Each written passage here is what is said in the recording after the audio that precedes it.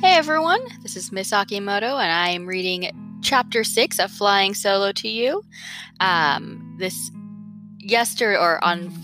Friday, we found out that the substitute that was supposed to take over Mr. Fabiano's class, Mrs. Muchmore, was very sick, and so she called in sick, but she called the wrong place. She called the office, not the registry.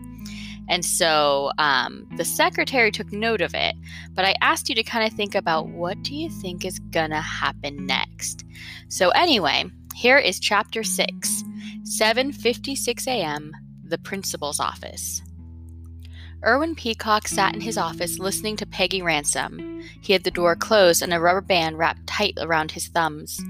Peggy was a mother of a student, Christopher, in Mr. Fabiano's 6th grade class. More important, she was the president of the PTA. I'll tell you this, a lot of parents in this district are concerned about that 6th grade team of yours, Mrs. Ransom said, deeply concerned. Pat Kiefer is one teacher who never should have been hired. Sally Walker is in that class, and her mother is a close friend of mine, and according to her, Pat Kiefer does not teach. Every day after school, she asks Sally, "What did you learn today?" And Sally just stares at her. Learned? Huh? Mr. Peacock leaned forward and rubbed his temples. As principal, he listened to lots of difficult parents, but there was nobody worse than Peggy Ransom. He dreaded his weekly chats with this woman and with her Jaguar, her $500 leather jackets, and the rings that sported enormous diamonds on both hands. So, Jaguar is a type of car. She doesn't have an actual, giant cat.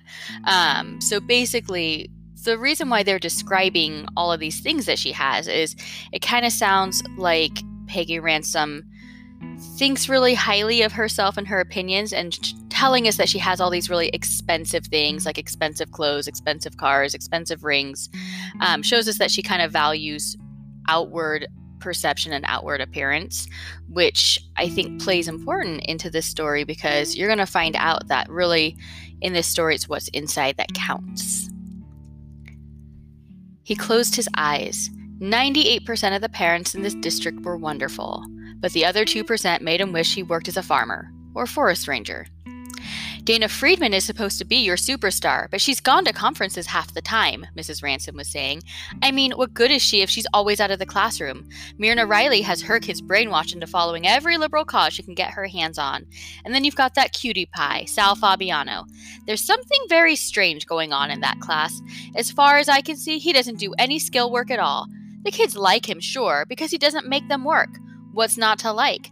From what my son tells me, all the kids do is read and write. Whatever happened to teaching spelling or grammar? So I think that's important that the parents are like, something funny is going on in that class. And I think you'll see something funny is going to go on in that class. Erwin Peacock tried to make it look as if he were listening hard.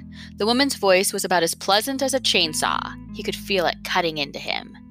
Ooh, that's a really great line. Pleasant as a chainsaw.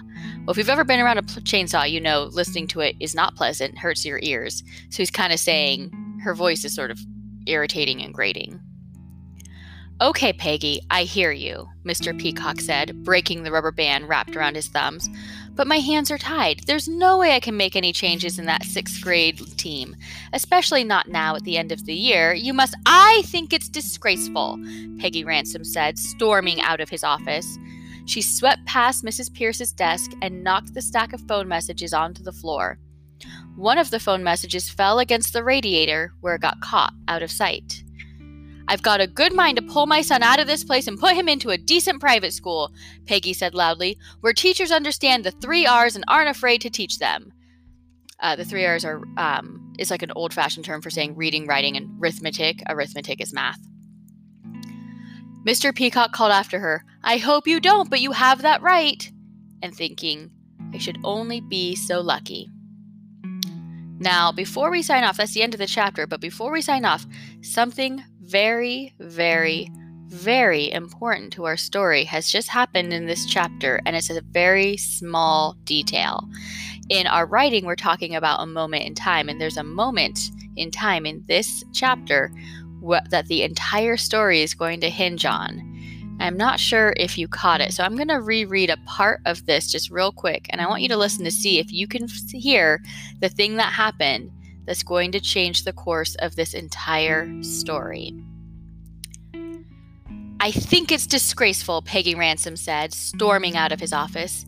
She swept past Mrs. Pierce's desk and knocked a stack of phone messages onto the floor.